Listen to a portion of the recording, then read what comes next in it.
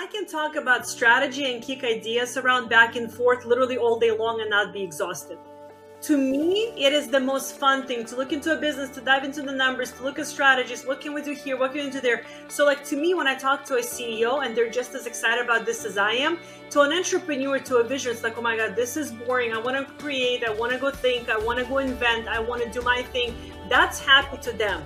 To me, my happy spot is let's talk about some strategies. Let's negotiate some things. Let's bring more sales. And to me, that's exciting. So I think just like you're passionate about your thing and that gets you excited, that gets you happy, the same thing goes for CEO. That's their happy place. Welcome to the Freedom Chasers podcast, where we bring you interviews and discussions that share the stories, successes, goals, and dreams of real estate agents and real estate investors pursuing a life of purpose and freedom. All right, guys, we have Regina Gulbinas back on the show today. So thank you for tolerating us for more than one episode. Regina is a woman who is very powerful. She's a woman that runs masterminds and coaches and helps businesses scale. She's been doing this for 20 years, helping large CEOs scale their businesses. So thank you for coming on. And today, I think we're going to be talking a lot about the mastermind and how to actually help facilitate transformation in people and in their businesses. But we always love to start the show off with a craziest transaction. So in this case, give us a little bit of an example, maybe in the mastermind world. What's a crazy experience that you've experienced or witnessed? You know, I think the interesting thing about masterminds is everybody wants the high ticket client. Everyone wants to sell a spot into the mastermind, but people don't really think about facilitating of a mastermind. And one of the crazy experiences is when a client just gets really pissed and they want to unleash on you because maybe they had a bad day and they decide it's your fault and it's your problem. And everyone is watching, standing around watching you navigate the situation. So I had a situation, client got really upset, and she left a very unpleasant message, and everybody just was quiet. And we use Voxer for communication. Everybody, nobody was asking anything. I think they were just waiting to see, how are you going to handle it? How am I going to handle it? And I was very polite. I said, listen, I'm going to give you about 3 seconds to remove it and probably apologize because this was a really bad move, that this was not uncalled for. And she said, I'm not going to apologize. I said that I'm going to respond. So when I responded, she retracted the message. She said, I'm so sorry. That was completely uncalled on. But at the same time, when you're facilitating masterminds and you have these, people are learning from you how to lead a space like that, because somebody has to lead. And if it's not you, your clients are going to take over pretty fast. They're going to tell you how you should leave your space. So that was one of the experiences where, it does take a lot of emotional intelligence. It does take a lot of confidence. It does take a lot of personal power, knowing that everybody's watching you. Somebody's really pissed. There's a lot of money involved because, you never know if somebody's going to pull out. And you just kind of go balls to the wall, pardon my French, and you're like, I'm just not taking this. We're going to make it one-time example how this is going to be run, and never one problem ever I've had like that.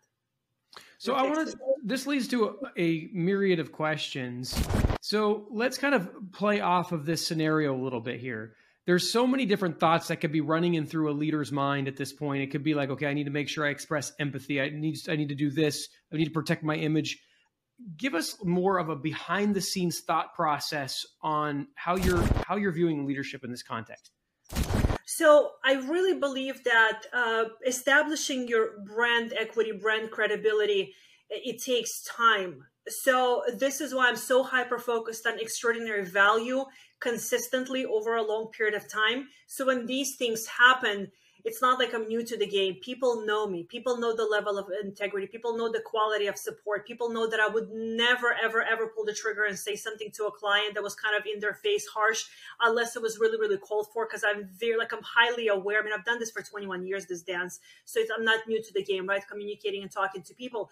So I think when you really have established yourself as somebody who doesn't just come at people for no reason, really holds a lot of space for people, really treats people with a lot of kindness, with a lot of respect, with a lot of love.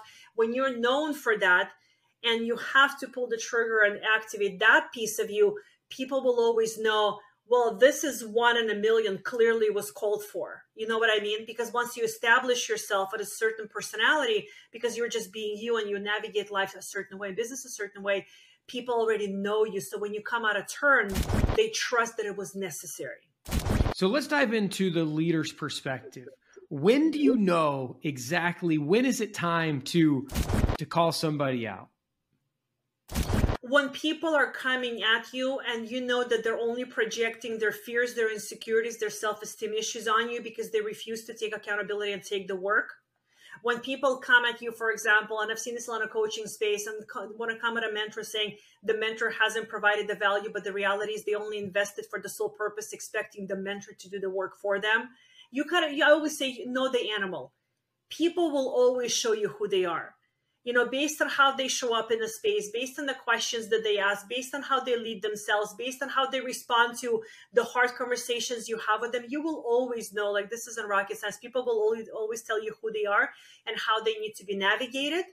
But for the leader, if a client is kind of putting their stuff on you, if they're completely disregarding that you're a human being, because here's the thing, a lot of people believe that once I've paid a mastermind, once I've paid a mentor, I own them.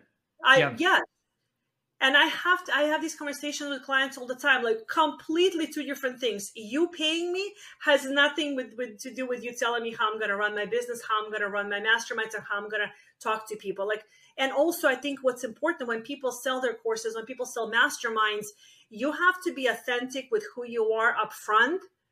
Because if I am soft and cuddly online, if I am fully misrepresenting myself, if I am trying to deliver everything in, wrapped in cotton wool, in wool, so to speak, not to trigger, not to upset anybody, and to be this warm and fuzzy human being, and then they end up in my masterminds, well, they're going to have quite a shock to their nervous system because that's not who I am. You know what I mean? So this is why I tell people, you're selling before you're selling. The sale starts way before, that's the pregame, but the sale starts way before people have paid you the money. I want to dive into this, and I want to split this a little bit. So you are a powerful personality.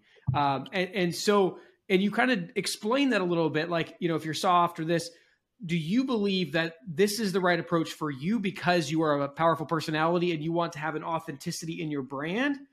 Or would you recommend that all personalities adopt this level of reaction? I don't know if you can lead without really being forthcoming and honest. I don't think you can lead leaders in elite quality talent if you can't tell people the truth. I believe you can tell people anything. It's how you tell them. And as long as you leave them with dignity, if you don't strip them of respect, of kindness, if you don't strip them of their dignity, you can say anything to people. I've always been this way. So I've had to refine this. I had to learn to say this with still in a direct way, but so people feel loved and supported on the other side of it. You see what I mean? So I had to learn this. Is it necessary? I don't know how you can really make an impact if you can't hold your own, if you're afraid to tell the truth, if you're afraid to be direct. I don't think it's possible. I really don't believe so. So let's remove the names from that scenario so we can protect the innocent and the guilty and make a hypothetical situation. So you have somebody that's essentially come into your mastermind and they're demanding things of you that really are their responsibility. And then as a result of them not getting what they want because they have unreasonable demands, they attack you. So walk us through, what is the delivery? Like, how do you deliver that message? Give us a sense of tonality. I mean, obviously some of this seems like it was maybe in text, but like, what's the method of communication? How do you deliver it? Give us some ideas on that. Absolutely. So I'm delivering it with the same force as I'm delivering this to you right now, because I want to make it crystal clear to the client through my tone of voice that this is the only conversation we're going to have this one time. Like this is the first and the last time we're having these type of communications. Number one. So it's very important. I also say things while my tone of voice is forceful, my volume is quiet to offset the force. So I'm highly intentional. I infuse it with love. I speak slower. I take my ego out of it. So I had to sit with it for a moment. I took my ego out of it and I had to respond in a slower tone of voice, in a softer tone of voice, but still in a forceful tone of voice with a lot of confidence. There needs to be a certainty to what you're saying. 100%. There's 100%. There is zero respect to you if you can't say what you need to say. If you can't lead with certainty, people don't follow followers. Bottom line, people don't pay a lot of money to followers. 100%, and that's the same methodology in sales in general, right? The number one principle to sell anybody on anything is the transference of conviction. It's the certainty with which you have, and so that obviously plays directly in there. Yes. So there's so much we can unpack here. You're talking about taking your ego out of it. That is conceptually easy to understand, but let's dive into that. Like, what is your process for taking your ego? So like, you're in a situation, how do you remove Regina's ego? 100%. It wasn't, I didn't go into the defense mechanism. Ego is let me defend, let me protect my image, let me protect myself. The whole community is watching me. It's about me. What if they don't like me? What if they want to take their toys and go play somewhere else? What if they cancel their payment? That's all ego, self-preservation, self-preservation, self-preservation. I had to take that out. There was nothing. I was fully safe. They can stay or they can go. I'm completely okay. So it became about, let me help the client. It wasn't about, let me just make sure this doesn't happen again in my container. Everybody gets the example. Let me help the client, because if she learns this lesson, if I can give her this lesson, her life will be better for her, because if she's doing it here, she's doing it other places. And the conversation was the name of the person. And we have been working together for the last 6 months. We have had numerous conversations where you have the same things and the same things happen with other people as you just had happened with me. And these are all facts. I will never say something that's not true.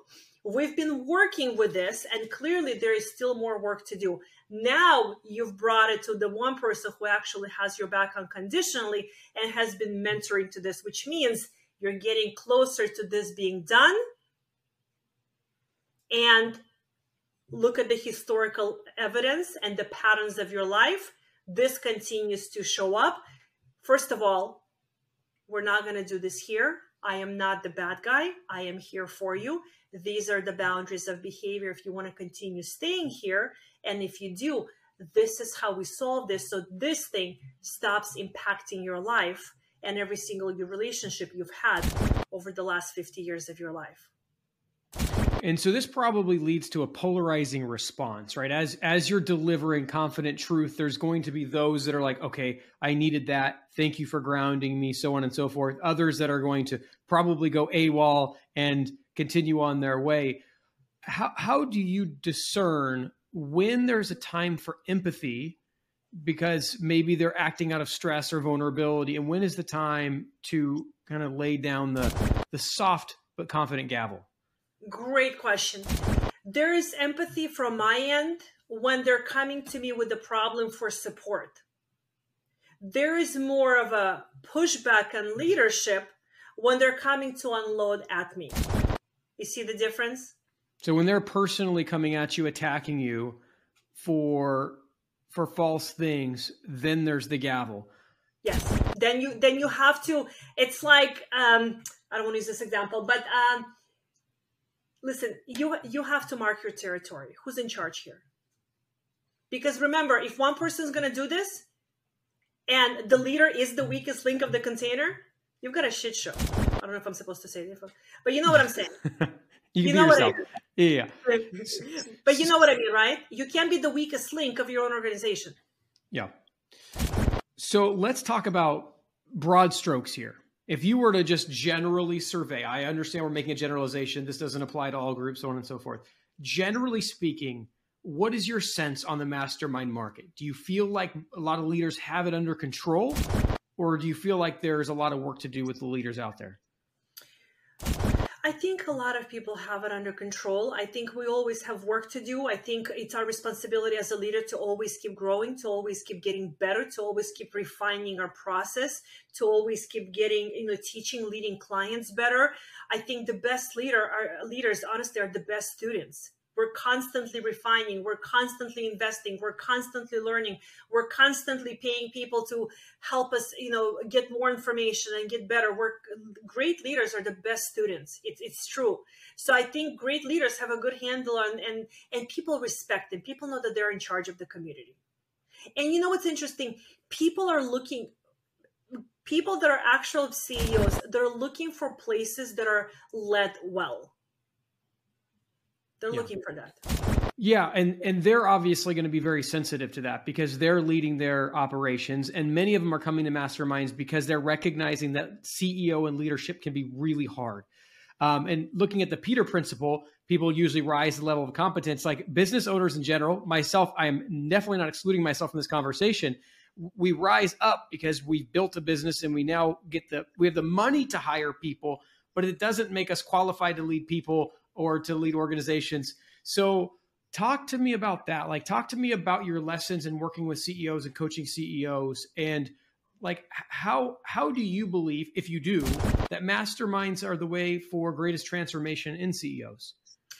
I believe that real CEOs, they need a community of people. A real CEO speaks a whole different language. A language CEO is very different than a language even of top management. It's different than language of an employee. It's different than language of an entrepreneur. A real CEO, they need a community. Just like if you're highly into personal development, you want to surround yourself with people that are highly into personal development. Otherwise, you're just like on a hamster wheel. It's the same thing because the conversation is different. The problems are different. They're talking about systems. They're talking about processes. They're talking about hiring elite quality support for their business. They're talking about, bettering the quality of their product and their service. They're talking about making more money, increasing their margins, increasing their profitability, elevating the quality of a client experience. Where are you going to find these conversations unless you intentionally put yourself in a community of people that speak the language? Yeah, totally. I have a huge heart for visionaries, for entrepreneurs. That's kind of where my heart sits. What is your message to visionaries? Like, and can you get a little bit more granular on like, what is the definition of a CEO? How does somebody know when they're a CEO versus maybe when they're an entrepreneur? Because you have divided those things. And I think small business, they don't divide it. It's like, hey, I own the thing. I'm the CEO. I'm the president. My LLC says it so. So give us some definitions here. I think an entrepreneur is more like they're kind of wear a million hats at the same time. And entrepreneur is more of a wearing a million hats at the same time. Small businesses, very often a visionary because they have a million ideas. They're all over the place because they're just a brilliant mind. Or what about this? What about this? Which is fantastic because without that mind, CEOs have nothing really to produce and deliver on. But CEO, they're more structured, they're more focused, they're more goal-oriented, they're more they understand the teams, the systems. They're more methodical. They're more strategic. They're more analytical. They're more that. I think entrepreneurs more of a creative mind. They have a passion, and because they need to pay the bills, they want to monetize the passion. CEO is more about, okay, what's the system? What's the process? What's the margin? It's more tangible. Entrepreneur, I think, is more of the organic. So if we were to compare this in Traction Gino Wickman terms, you really got the visionary as the entrepreneur, and maybe the integrator would be the CEO. Would that be a fair way of thinking about it? I think so, more like it. Yeah, I think so. Mm-hmm. Okay. So in your work, did you find yourself doing more work with CEOs or more work with visionaries? In the online space, more visionaries, but it's interesting because I'm teaching them the language of CEOs. So more and more people are coming that are more CEO oriented or want to step into that position. In the offline, they all had the title of a CEO. I think some were visionaries, but a lot of them were CEOs because their business needed the systems and processes. They had employees, they had infrastructure, they had delivery dates to hit, they had people on the shop floor. They had to be a CEO, whether they liked it or not. The position they were in required them to be a CEO. They couldn't be a million ideas, at once. They had to be very focused. They had to read their own numbers. They had to show up for work. They had to make powerful decisions. They had to do long-term game plans. They had to be a CEO. So I really want to dive into this. You've got me so curious. Mm-hmm. So I'm a visionary. There is zero doubt about it. And when I'm doing a podcast, that's where I'm most passionate. I feel like I'm running through the meadow when I'm doing a podcast, singing the sound of music type of thing, although I don't sing. But you talk about the need. I can really feel what you're saying. The business needs this, so I do it. But when you look at the who, not how concept, that's not where a lot of visionaries want to be. So walk us through, if you were advising a company, is it a good idea? Is it possible for the visionary to only ever be a visionary, permanently in their life and career? Yes, as long as you have a solid CEO next to you that's going to support the system and the structure. I have a client who is a brilliant visionary, and she's got a 7-figure global business, and we're multiplying it. And she's creatively all over the place. I said, listen, you either need to calm down so we can give at least one process time to really live and monetize well the way it's supposed to, or let's hire a CEO next to you that you can run around with your ideas, free flowing, run through the meadows, the sound of music like you're talking about, because that's totally her. And then there will be a person guiding the infrastructure, the person, the person behind the visionary that says, okay, let me take all your visions, you go be creative, you go do your thing, and then can take it down to their employees, can take it down to management and say, how do we put it in processes? How do we put it in systems? How do we monetize? How do we do all of those things? So is it possible? Absolutely. Somebody needs to have the brilliant ideas, but have somebody next to you who could actually help you implement. Okay, so let's talk about you're new, you're young, you feel brilliant, you're Einstein of visionaries, at least you feel, right? Truth is, we don't know yet. You want to be a visionary and that's all you want to do. How is it, or is it even recommended? How can you convince a CEO to work with you when maybe you have like almost no money, right? You're literally just raw and full of ideas. I think you line up with somebody who's as hungry as you, but they have the complementary level of skill. So let's talk about that. Where do you find these people? What's the process? Again, if you are surrounded by people that are like masterminds and things like that have that, because mastermind doesn't mean they're a CEO. Masterminds, they can be visionary, CEO, entrepreneur. This is the collection of people that ultimately they have the same hunger. Whether you're an entrepreneur, whether you're a visionary, you want to build things and you want to create things, or whether you're more of a CEO mindset, you still need a community that speaks the language, right? It's the same level of, it's the same next caliber of a human being that wants all those things. They may want different things, but they still want something more than just an 8-to-5 job. So you position yourself intentionally, go to events, go to speaking engagements, even if you listen to other people, go to places where even if it's not a mastermind, there are so many events that are opened back up now. Go to all of these networking events and connect with people. But you have to line up with somebody who can. A vision needs somebody to execute on the vision, because otherwise it's just a vision. And if you're just good at executing and you don't have a vision, then you have nothing to execute on. So collectively, it's a win-win.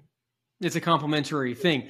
Now, you've worked with a lot of visionaries. So like, let's take the beautiful mind concept that you were mentioned earlier. How do you know if you're truly a genius or if your ideas are really terrible?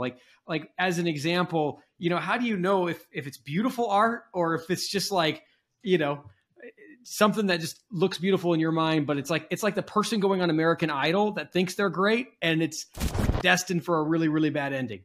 When somebody goes on American Idol, if they're really, really great, they get chosen and they become a star, right? If your idea is really, really, really good and you're actually good at business, people start to pay you for your thing. So sometimes it's not that the product sucks, that the offer sucks. It's just that the person delivering or selling the offer sucks. You know what I mean? It's not necessarily the piece of art. Maybe it's the artist who can't sell the art. It doesn't mean the art is bad. Right. It could be the art's bad or their visionary skills haven't transferred any level of sales skills or persuasion skills. What framework would you put together for a visionary to understand when it's time to continue and when it's time to hang it up? Well, then they'll know it's time to hang up when they can't pay their bills, right? I mean, I think it'll right. It will reveal itself. It's not rocket science. When you can't buy, bread and milk and pay your utility bills, it's probably time to go do something else. However, then the question is it time to go do something else, or is it time to get additional skills? Yeah. Maybe it's not time to get something else. Maybe it's time to press into what you have, but to actually treat it like a business. You see what I mean? So it's not necessarily always the product or the service. Sometimes it's just the person driving the vehicle. So let's talk about masterminds. You mentioned a little bit pre-call. You talk about the transformation that happens. Like, walk me through a hypothetical situation, like where masterminds can go really well. Talk about how that transformation happens and, maybe give some examples to people that have or are starting masterminds of how they could do it really well. I think the best transformations in a mastermind happens when you come into a mastermind as a client and you don't expect the mentor to do the work for you. When you understand that it's your job to bring intelligent questions to the table, it's your job not to bitch, moan, and complain in the space, but to actually utilize it correctly. It's your job to actually apply what the mentor is suggesting you apply.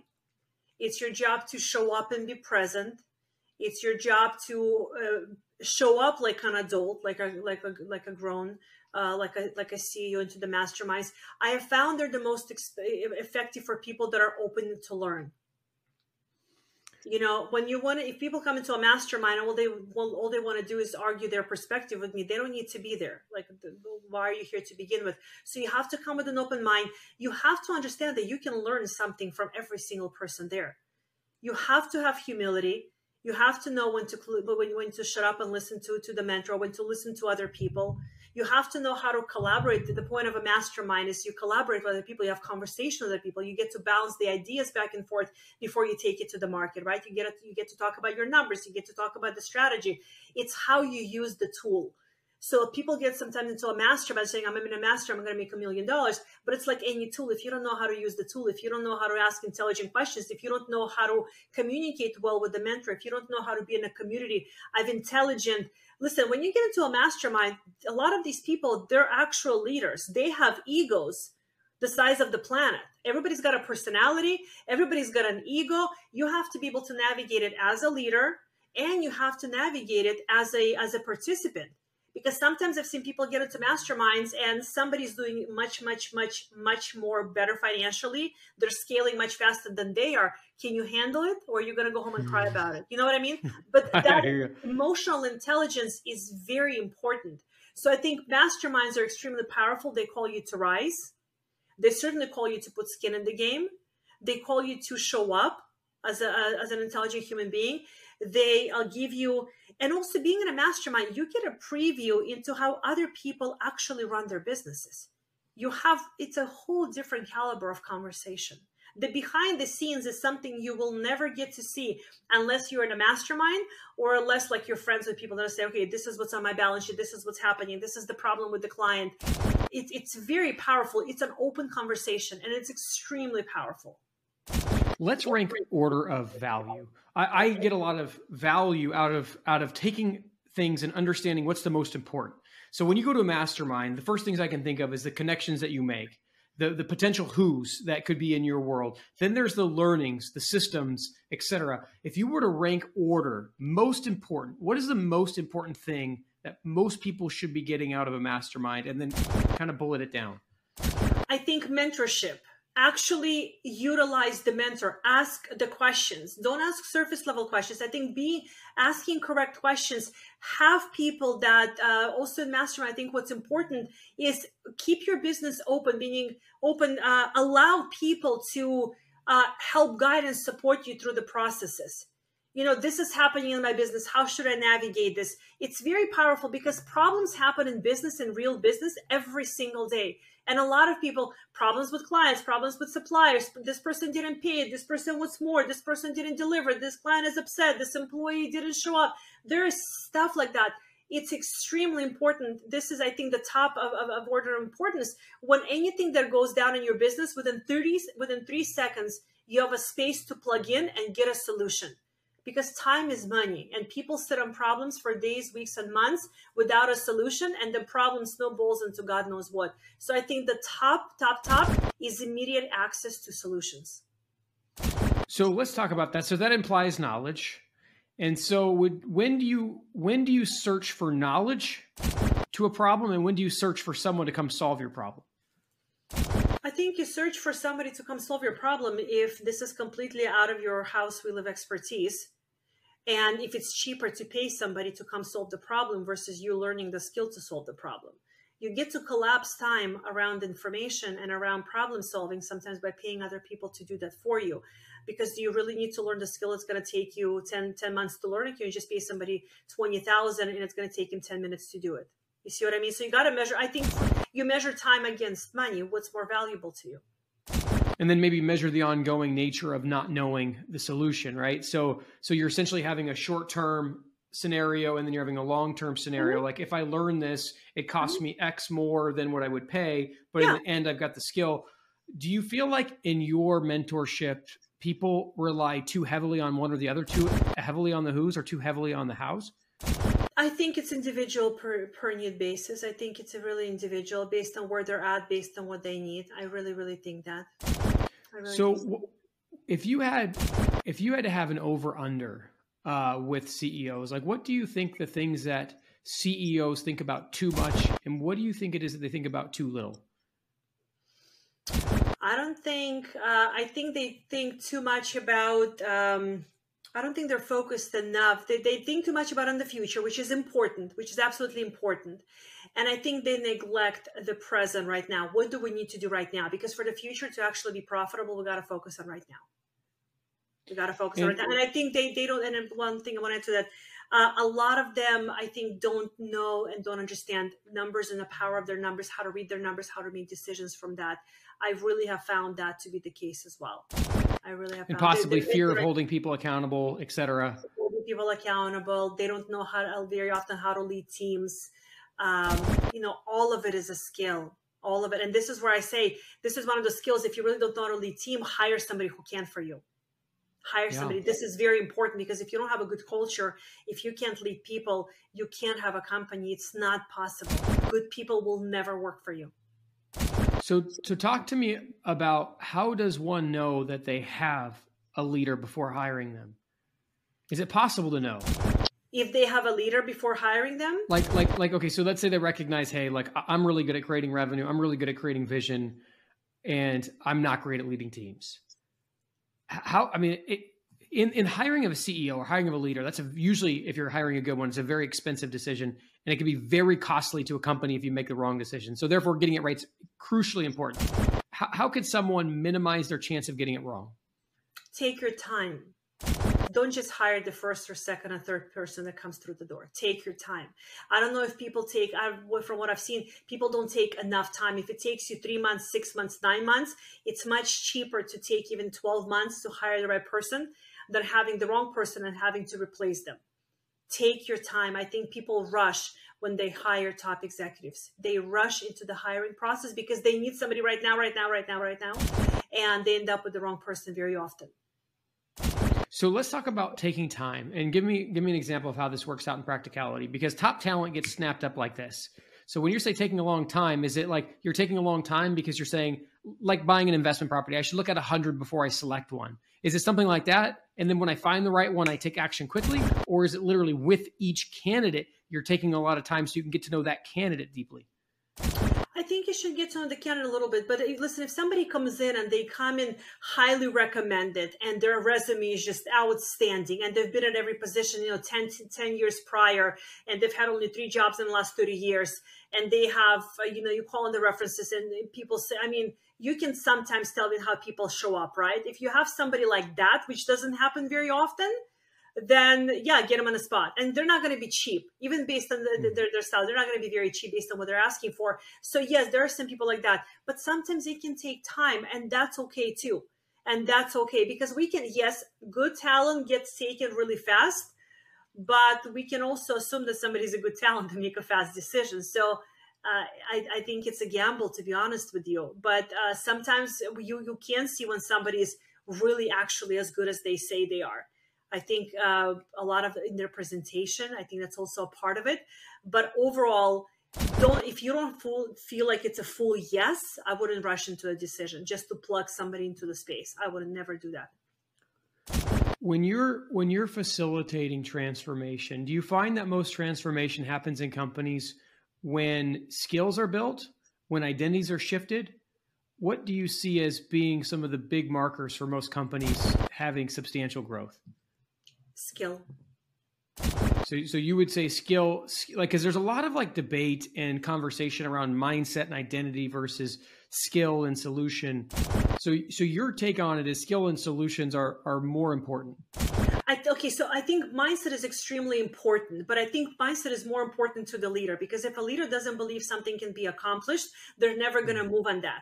When you are giving people things to do, so to speak, I don't necessarily need, let's say if I had a full shop of employees, I don't need them to believe that we're going to succeed. I just need them to do the job. You see what I'm saying? So skill is very important, but it's not just the skill. It's having the right people in the right place.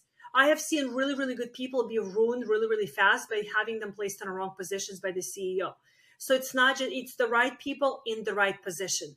So when you're talking about high-level executive, you're talking about CEOs, of course, mindset is important. If you as a CEO don't believe in your own vision, like what are we all doing here, right? Let's close shop and terminate the lease and be on our merry way. But if it's somebody who's executing the work, the checklist, the things that need to get done, skill is very important. Skill, ability to make fast decisions, ability to make profitable decisions, ability to make smart decisions. I know it sounds funny, but I've seen some crazy stuff, right? So all of those, the skill to do that is very important. And I believe it's important that everybody in the organization has an ability to communicate well with one another, because it takes one person to poison the whole environment. How long do you think it takes a visionary CEO to know if they're cut out for that position or not? If the person is cut out for that position? Yeah. Oh, okay, so a great CEO will know how to lead their people, and they will have expectations of people that are crystal clear ahead of time. If the expectations are not being hit, it's a simple checklist, right? Whatever the expectation is, if it's poor in quality, if it's poor in delivery, if it's late constantly or most of the time, if there's bitching, moaning, complaining, that you've probably made a bad decision. It shows itself pretty fast. People can only hide what they are for about 30 seconds. It always shows. Yeah.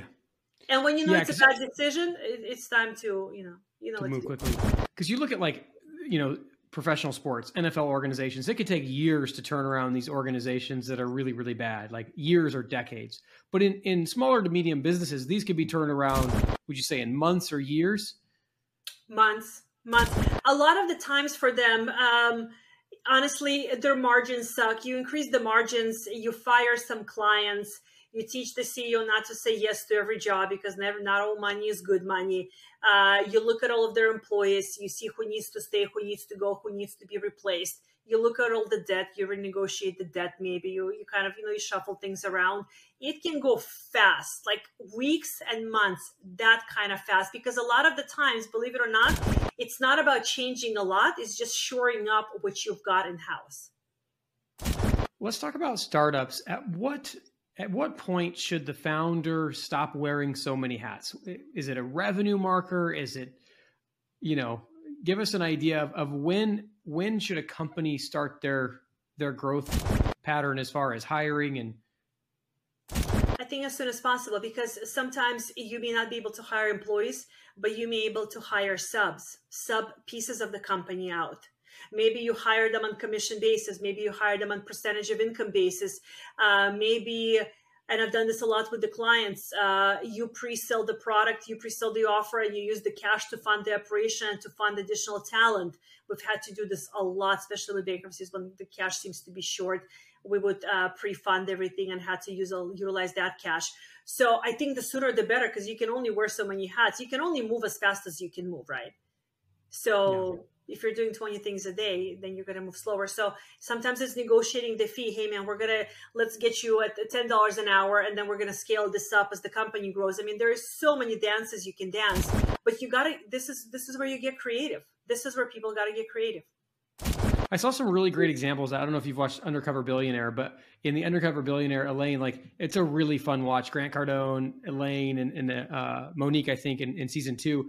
It was really fun watching her negotiate these deals, because they only came to town with $100 and they had to build $1 million business in 90 days. So there's a lot of evidence of what you're saying in there. So let's talk. Basically, someone should hire as quickly as humanly possible. Now, if someone wants to scale as fast as possible, give us some ideas as far as that goes. Is there some general rules around taking in capital, scale? When does someone have proof of concept?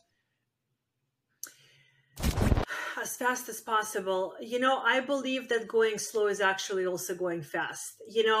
Fast is such an interesting concept, but people scale. I was just talking to a client about this. I said, listen, we're always scaling. I said, we're always scaling something. You're either scaling chaos or you're scaling profitability. So what are you scaling fast?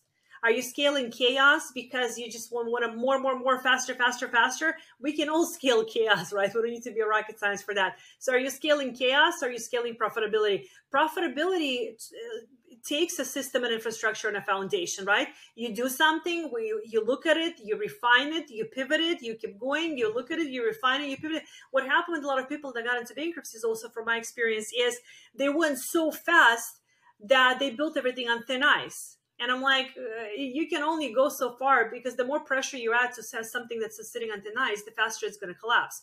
You can only hold so much weight. So are you scaling chaos or are you scaling profitability? So you can go as fast. It depends how healthy do you want the company to be. You can go really, really, really, really fast, especially now in the digital world. Yeah, you can go fast, but you also want to grow smart. Because growing fast just to find yourself at the top with a lot of financial problems and a lot of debt and a lot of tiny margins and clients that don't pay on time. It's just how do you want to scale? What do you want to scale fast? What is it? Sounds like most tech companies. So you contrast chaos with profitability. So when you're talking about the analogy of the thin ice, are you talking about chaos is scaling a business on thin margins, or are you talking about it scaling it on thin service departments? It can be thin margins. It can be unfavorable client payment terms. Like, I'll pay you when I feel like it, or I'll pay you in net 60. Like, we're not a bank. We're not going to pay net 60. You know what I mean? So, or negotiating bad terms with your suppliers, or not negotiating better prices with your suppliers. It's never one thing. Or do you have to, or scaling because you keep adding people to the floor, and instead of cutting people because you can get the same amount of labor from 10 people, now you have got 20 people. Now you're wasting time in payroll and payroll taxes and insurances, and the machines are going more. You know what I mean? So it's all the things. It's not just it's the margins, it's the clients, it's the suppliers. It's all of these things at the same time. And the CEO has to be aware of it. And if he can't or she can't be aware of it, then they have people in front of them, next to them, who can actually look at all these things and say, okay, look, man, we've got a problem. We're growing fast, but the clients are paying slower, which means the cash flow is decreasing. You know what I mean? We're having to take loans. We're having to do this. We're having to give away discounts when we really shouldn't be giving away discounts, because we need to get in cash faster. So you got to look at all of the pieces, I think. And a lot of people very often add to the infrastructure in anticipation of the growth versus after they can finance the growth. And that's a huge problem. Yes. So diving in a little bit deeper than that. So basically, you're having KPIs structured around each of the metrics, I'm guessing, between the financial metrics, the staffing, and all the portions of the business that are giving you green check marks, red X's, let's say, on scale. I want to transition a little bit to the enjoyment of the job, because financial freedom is important to me doing this podcast, but so is life enjoyment. My goodness, like, the worst thing in the world is to scale a company and be miserable. Now, you mentioned something earlier about the entrepreneurs are passionate people, right? They step into their passion. So thank you for that. That makes me feel so good. And the CEOs, they're more firemen, if you will. So is it that the CEOs aren't as happy? Like, describe like what sort of pleasure, or like, what is it like for a CEO? Like, is it just entrepreneurs that get the lucky lot in life, or? No. It's what they love. So I can talk about strategy and kick ideas around back and forth literally all day long and not be exhausted. To me, It is the most fun thing to look into a business, to dive into the numbers, to look at strategies. What can we do here? What can we do there? So like, to me, when I talk to a CEO and they're just as excited about this as I am, to an entrepreneur, to a vision, it's like, oh my God, this is boring. I want to create. I want to go think. I want to go invent. I want to do my thing. That's happy to them. To me, my happy spot is, let's talk about some strategies. Let's negotiate some things. Let's bring more sales in. To me, that's exciting. So I think, just like you're passionate about your thing and that gets you excited, that gets you happy, the same thing goes for CEO. That's their Yeah. happy place. They love running the business. They love maybe the infrastructure. They love having to talk to their clients. They love to actually build and sit in the nitty-gritty of it. They still love it the same way. They just speak a different language. So let's turn this a little bit more personal. So someone gifts you with a 2-week vacation to the coolest beach in the world. But the condition is you have to sit there on a beach chair for the vast majority of the 2 weeks. Is that a good vacation for you? Is that a terrible vacation for you? My mind would go insane. I've never felt like I work in my life with this. Never. I love this. But you know what's interesting? If somebody did that, I would go on vacation with somebody like that, to a vacation like that, that's very, very business oriented. So while I couldn't talk to my clients, I could talk to the person. You turn it into a mastermind. Absolutely. It's just, listen, it is what it is. It's, I need the conversation. I need it. Tell us, because you haven't always led CEOs, and on our last episode together, you kind of shared the story of a little bit of the journey of going there. Describe the difference level of your passion, energy, happiness prior to doing what you're doing now, and contrast it with what you're experiencing today. You mean before reorganizing companies? Yeah. Right now I work more with entrepreneurs because I've shifted in the online space. I miss a lot what I used to do, not because not the organization part, but because I miss that caliber of conversation. So now I'm calling my clients to rise more into the language of a CEO, and I'm probably going to dive deep back into what I used to do while keeping what I'm doing now because I love it.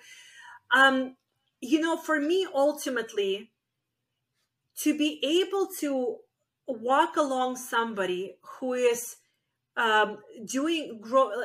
growing a dream that they love, and in the process they create jobs for other people. This is why I never feel like I sincerely, I know it sounds really kind of everybody says it, but I really don't feel like I am working when I work. This is such a gift. Working with CEOs and entrepreneurs is a whole different animal. And I realized that I miss the CEOs. It's a different conversation, a different mindset, a different caliber of leadership. But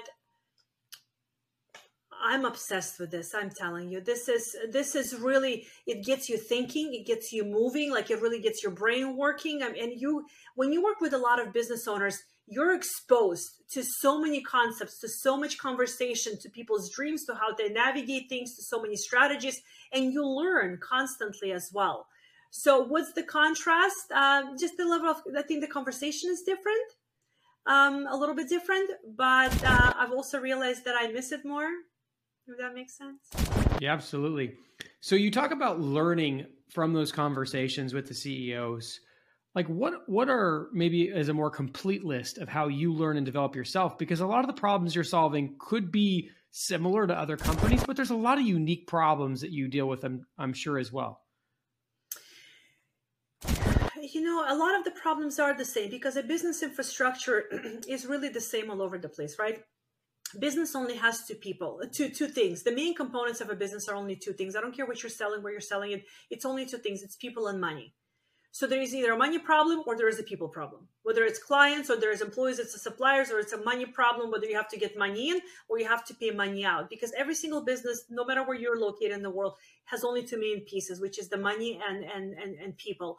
I think the conversations when it comes to infrastructure are generally the same. It's staying profitable, staying on track, saying no to bad jobs, saying no to bad terms. Those conversations are the same. The difference, and this is I think the biggest depth, is when the human comes to the table. And they're like, yeah, I'm a business owner, but you know what? Like, I have a divorce on the horizon. Or, clients where their kids are drug addicts. Or, that's a real conversation. We can fix all the other stuff in the business. But when a CEO, a mother, or a wife, or a husband, or a father come to the table and talk to you just like a soul to soul, human to human, and they have real problems that you don't know if you can solve, and sometimes maybe there is a death and maybe something with kids and like you can't solve it. I think those conversations are just a whole different level. That takes a lot of humility. That takes a lot of compassion. That takes a lot of passion. That takes You as the facilitator need to be able to facilitate those conversations at the highest level so that people feel loved, seen, understood, and supported. Those are the hardest conversations, to be honest with you. Fixing a financial problem, negotiating terms, dealing with an employee, all of that is easy for me. But those conversations where people just bring their heart and they just drop it in front of you and you're like, I got to help you somehow because I can't let you leave the table the same way you came here because you're just broken. Like you're just heartbroken, something's happening. And those are real problems. Everything else is just mechanical. You shore up your margins, you do this, you negotiate terms, easy. But when you have those conversations, that's where it's at. Where the real meaning is. Absolutely. Mm-hmm. What does life look like for Regina 12 to 18 months from now? First of all, I want to get back to the businesses like I used to. And I'm looking at starting to purchase small businesses, reorganizing them, selling them, doing all the stuff that I love to do. That's where my mind is at. That's what I'm starting to take a peek into. Love it. Awesome, guys. If you're listening, write down something Regina said. We got into so many topics that could have so much impact on your life and business, from understanding the difference between CEOs and visionaries and where you can learn and how you can learn and structuring and order and priorities, etc. So write down something that impacted you, share it with somebody you know so they can hold you accountable. Do it in the next 7 days because freedom is acquired one action at a time. As you take steps day by day, before you know it, you'll be living a life of freedom. Thank you guys for tuning in, and we'll catch you on the next episode.